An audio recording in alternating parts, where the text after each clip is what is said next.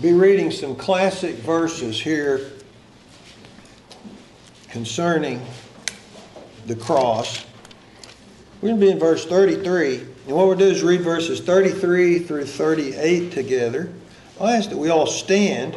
We'll read these responsively as a church. I'll read the first verse, you read the second with me, and so on. Matthew 27 and verse 33. And when they were coming to a place called Golgotha, that is to say, a place of a skull, they gave him vinegar to drink mingled with gall, and when he had tasted thereof, he would not drink. And they crucified him, and parted his garments, casting lots, that it might be fulfilled which was spoken by the prophet. They parted my garments among them, and upon my vesture did they cast lots. And sitting down, they watched him there, and set up over his head his accusation written, This is Jesus, the King of the Jews. There were there two thieves crucified with him, one on the right hand and another on the left. And let's pray. Father, I ask that thou wouldst bless the message. I ask that thou wouldst do thy work through me, through thy people. We ask that Jesus Christ would be glorified and thy will be done. We ask for the Holy Spirit to move upon us now. In Jesus' name we pray. Amen. Thank you. You may be seated. The question would be, have you ever been accused of something? I think everyone's been accused of something at least. I know I've been accused of a lot of things. I have. You know, life in a large way is about things that you got accused of. Sad thing is when you're accused of certain things like being called a liar or a cheat, unfaithful, a thief. What if you were accused of being lazy, being late, selfish, just someone who doesn't care? These are bad accusations. Something people fall under those. You know, some have stood before a judge and been accused. And they ask, how do you plead to this accusation? But let me say this. You're not alone. Jesus stood before a judge. Jesus was accused. And they wanted to know how he pled. Was he guilty of the things that he was accused of? You know, they told Jesus, they accused him of being crazy. They said, you're beside yourself. You've completely lost your mind. They told this to the Lord Jesus Christ. Did you know that he got accused of being a glutton? He was accused of spending too much time around the wine bottle. This came against Jesus Christ. He was accused. His best friends were wicked sinners. Jesus was accused of perverting the people. They said he's perverting all the people when he's bringing the truth and the words of God and the compassion of God. Jesus was accused of breaking the law of Moses, the law of God. He was accused of breaking the Sabbath day. You know, when you go back and read many of his miracles, he did a lot of them. Healing miracles on the Sabbath day. He would meet where people go, which is the synagogue. And he would heal those that were in need of healing. And people would accuse him of working on the Sabbath day and being a lawbreaker. Jesus was accused of making himself equal with God. Did you know? And by the way, that one was true. Jesus was accused of attempting to start a revolution against Rome. And here's the big one of all. Jesus was accused of being Beelzebub. He basically called Satan himself. These are strong accusations. But the biggest one of all, and the one that matters the most, is he was accused. We read it. It said his accusation was written, "This is Jesus, the King of the Jews." Jesus was the king. You remember at his birth? Even these wise men came from the east. Looking, Christmas sounds pretty good about right now, doesn't it? Sounds pretty good, that time of year coming. We can hold out just a little longer though. But they came from the east. And what did they say? What was their question?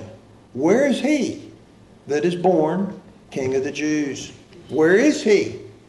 Where is that one who's the rightful heir to the throne of David that was lost when Babylon took the Jews into captivity?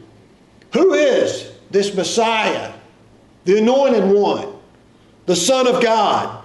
In all of his life, and this is an amazing thing, the men who counted knew who he was. Right. Make no mistake, the people didn't live in doubt of who he was. They knew who he was, and they acted accordingly. According to Matthew 21 and verse 38, they knew Jesus is the son of the vineyard owner. The God of heaven who owned the vineyard sent his son down to take charge of the vineyard for him. And they knew. You know what they said? This is the heir. This is him. He's right before us. Let's bow down and worship him as King of the Jews. No. You know, they did the opposite. They said, let's kill him. Let's take it for ourselves. Let's not accept him for the only true accusation that mattered. Let's don't do that. Let's put him to the side and take the vineyard for ourselves. So rather than submit, the elders conspired to usurp power and to usurp authority and kill the Lord Jesus Christ. The Bible says in Psalm 2 verse 1, why did the heathen rage and the people imagine a vain thing?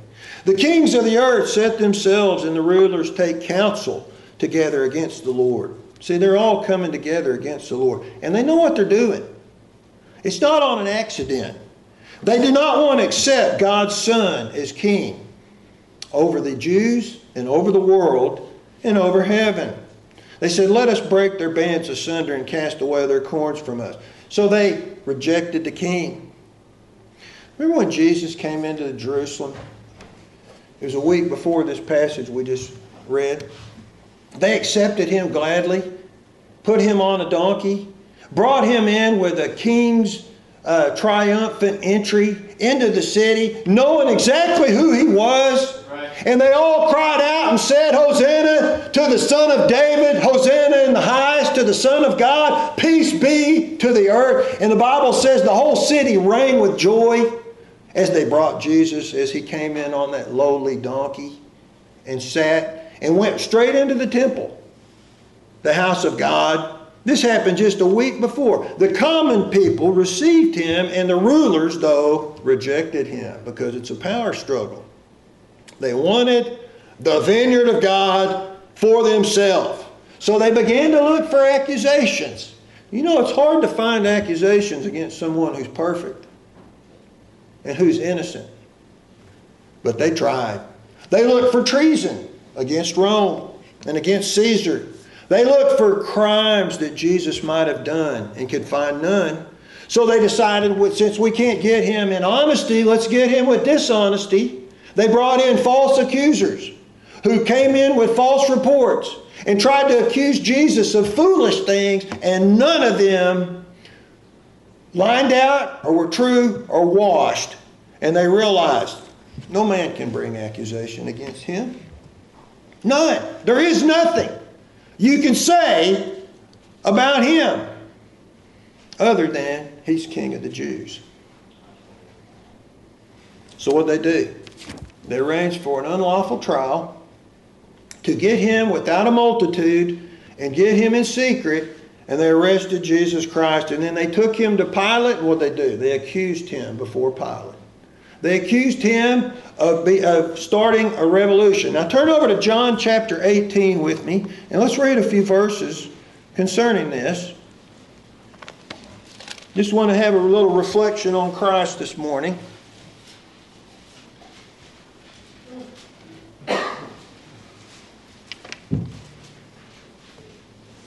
John chapter 18, it says in verse 29, Pilate then went out unto them and said, what did he say? What accusation bring ye against this man? What's the purpose in bringing him before me? They answered and said unto him, if he were not a malefactor, we would not have delivered him unto thee. Then said Pilate unto them, take ye him and judge him according to your law. The Jews therefore said unto him, it is not lawful for us to put any man to death, that the saying of Jesus might be fulfilled which he spake, signifying what death he should die. Reason they said that was a Jewish death is a stoning versus a Roman death, which is a crucifixion. And Jesus had to die according to the Scriptures, and that's why the Romans killed him. Then Pilate entered, this is verse 33, then Pilate entered into the judgment hall again and called Jesus and said unto him, he's going to say, is this accusation true? Art thou the King of the Jews? Jesus answered, sayest thou this thing of thyself, or did others tell it of me? Pilate answered, am I a Jew? Thine own nation and the chief priests have delivered thee unto me. What hast thou done? So he was accused before Pilate of making himself a king. Look at chapter 19 and look at verse 12. And from thenceforth Pilate sought to release him. He said, there's no crime here. You know why? Jesus said, yes, I'm a king, but my kingdom's not of this world. My kingdom's of heaven. I'm no threat to Rome. And he knew it. So he says, from thenceforth Pilate sought to release him, but the Jews cried out, saying, if thou let the man go, thou art not Caesar's friend. Whosoever maketh himself a king speaketh against Caesar. When Pilate therefore heard that saying, he brought Jesus forth and sat in the judgment seat in a place that is called the pavement, but in the Hebrew, Gabbatha. And it was the preparation of the Passover about the 6th hour, and he saith unto the Jews, behold your king. Here he is. This is the one you say that he is. You're accusing him to be. You brought him. He says he is. Behold your king. But they cried out, away with him. This is verse 15. Away with him. Crucify him. Pilate saith unto them, shall I crucify your king? The chief priests answered, we have no king but Caesar. How sad. How sad. So the only accusation they could find was that Jesus was a king, the pure one, the holy one, the undefiled in the way, the one of innocent blood, the only true man that ever lived, the only sinless blood, and he is a king. You know, you'd think that at that point say, you know, they knew. We must serve him, we must honor him, and let him bring the golden age of Israel into our midst. Instead, they said, no, we must have him killed. So instead of royalty, he became a criminal. And he was made a criminal. And so how ironic this is that the innocent blood was accused as a criminal. He said, they told Pilate, if he wasn't a malefactor or a criminal, we wouldn't have brought him to you. The one that they just said, we can't find anything wrong with this man. The ultimate in hypocrisy. If he wasn't a wrongdoer with a depraved nature and an injurious person, hurtful to himself and to other people, he's a menace to society. Let's move him out of here. That's what they're basically saying. We must rid ourselves of this man who we say is the king. You know, it's interesting because 3 men were scheduled to be executed that day. 3 men. They had 3 crosses. We read about the 2 thieves that were crucified, one on the right side and one on the left. But what about the one in the middle?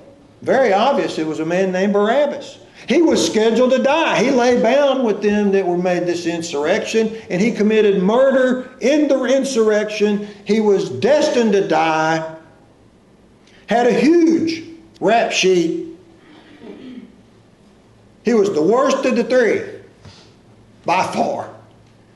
Yet, he's about to get let off.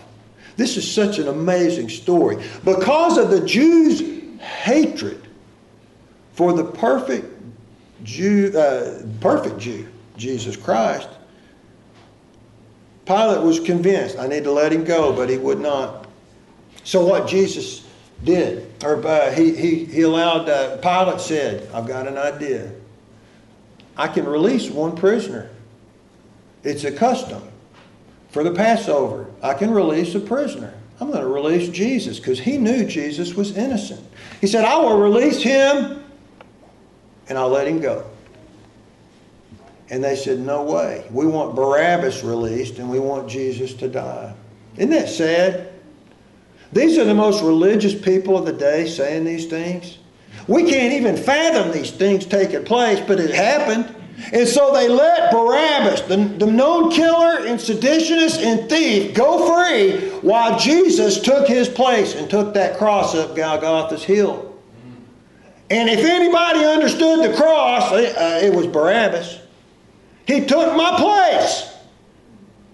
How could you not but get saved? You know, Pilate says, they all say, he must die.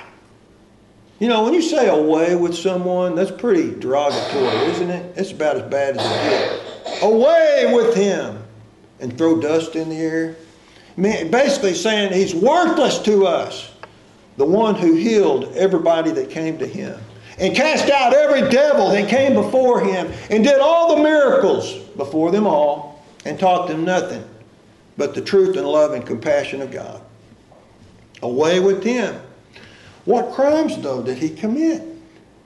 That's the question. He did nothing worthy of death. Pilate even said, I'll scourge him and set him free. Jesus did nothing worthy of a scourging. But they said, no, he must die. Reminds me when Paul was in the same situation.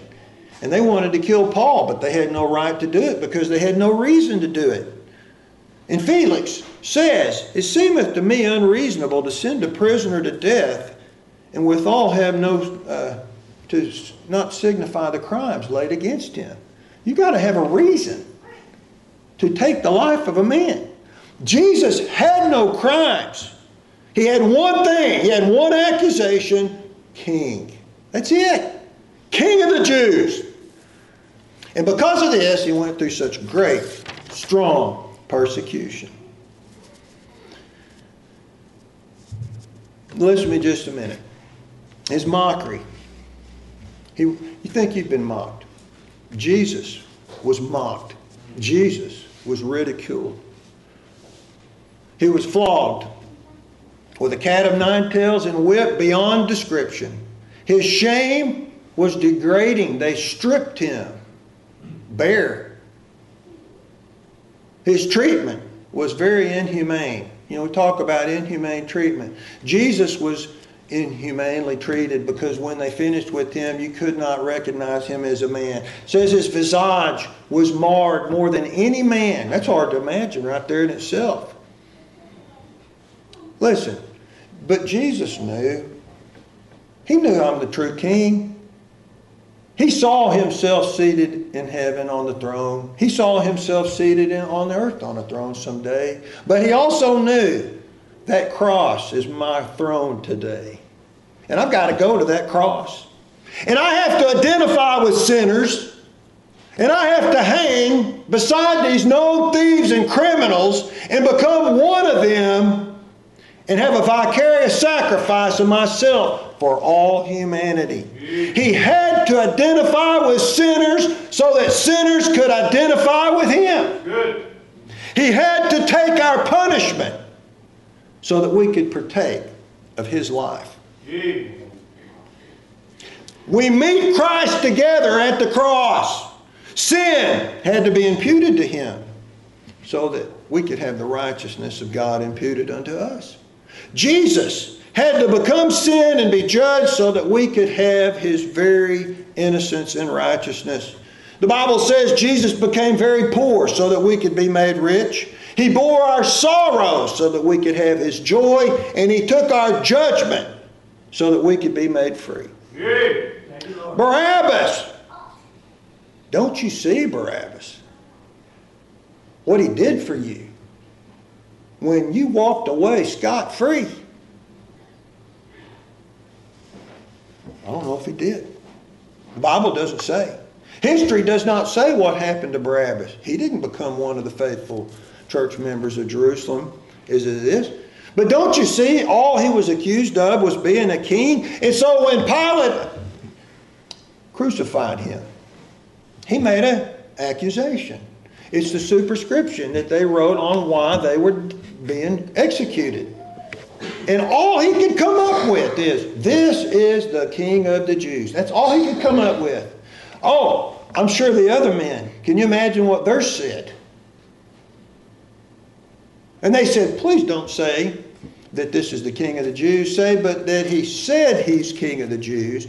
And Pilate said, what I've written, I've written. We're not stopping it. This is what it is. And the prophecy of God was made known and true. The King of glory hung on the cross. Here's why He died. Now, Jesus suffered for sin. I want everybody to hear me well. To bring many souls into glory. Amen. None of us could have ever gotten to heaven outside of this taking place. That's right. The innocent and the holy died for you. You know, think about this. It was a complete suffering. This crown of thorns that was placed upon His head, it wasn't placed. It was crammed onto His head and forced down onto His head with the thorns piercing into His very mind. Why? He had to suffer for the sins of the mind. Think about all you thought in life. Right. It was against God and unholy. Jesus suffered that on the cross that day. The nails being pierced into His hands. Why? All the deeds that people did with their hands. The sinfulness of the hands of humanity. The nails in the feet. Every place you took yourself that God did not want you to go. Jesus suffered those on the cross. We thank God for that. Amen. Stripes. They beat Him with many, many stripes. You know, the Bible says stripes for the backs of fools. Man, how many stripes do I deserve? He took them all. He took them all. Yeah. He was beaten, ripped, naked before humanity. The sins of shameful living and lasciviousness and lawlessness. Humiliation. You know, He was humiliated in every aspect. Why? Because of all the sin and the wicked pride of our hearts. Where we lifted ourselves up. What about that wounded side where He was pierced into His side with the spear? You know what? I always think about that. That's that sin of omission. All the sins where you knew you were to do something and yet you failed to do it. So Jesus not only suffered for the sins of commission, He suffered for the sins of omission, and people watched that and they saw it happen. It says that some sat down and watched. Some people stood beholding Him. People gathered around. Some walked by wagging their heads. Some people were mesmerized and watched the whole thing, the Bible says. These are the same people that a week ago before that were saying He's our King.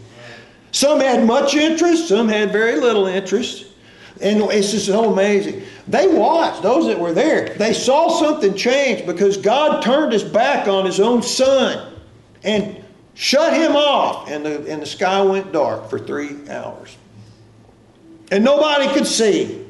And they could hear Jesus in the midst praying for the forgiveness of those who did all this to them. Hold this not to their charge. Forgive them, Father. Crying out, though, I've suffered fully. And praying for, He's saying, Lord, it's finished. I finished it all. I did what God brought me here to do. And then He gave up the ghost willingly because Jesus already said, you can't kill me. I can lay down my life. I choose when to die. Jesus released His Spirit. And He said, Father, into Thy hands I commend my spirit. Gave up the ghost. The Bible says that immediately an earthquake hit. The rocks of all over the world The whole earth shook when Jesus died, and the earth cracked, and the rocks broke, and the Bible says the rocks rent. The graves were opened up. Amazing event took place. The Bible says that the veil of the temple, which is 30 feet tall, ripped from top to bottom. God ripped the veil, and it was all over. And I think about this. The greatest event in the history of the world took place. And you know, some people actually got to see it and watched it happen. There were witnesses. God acted, created.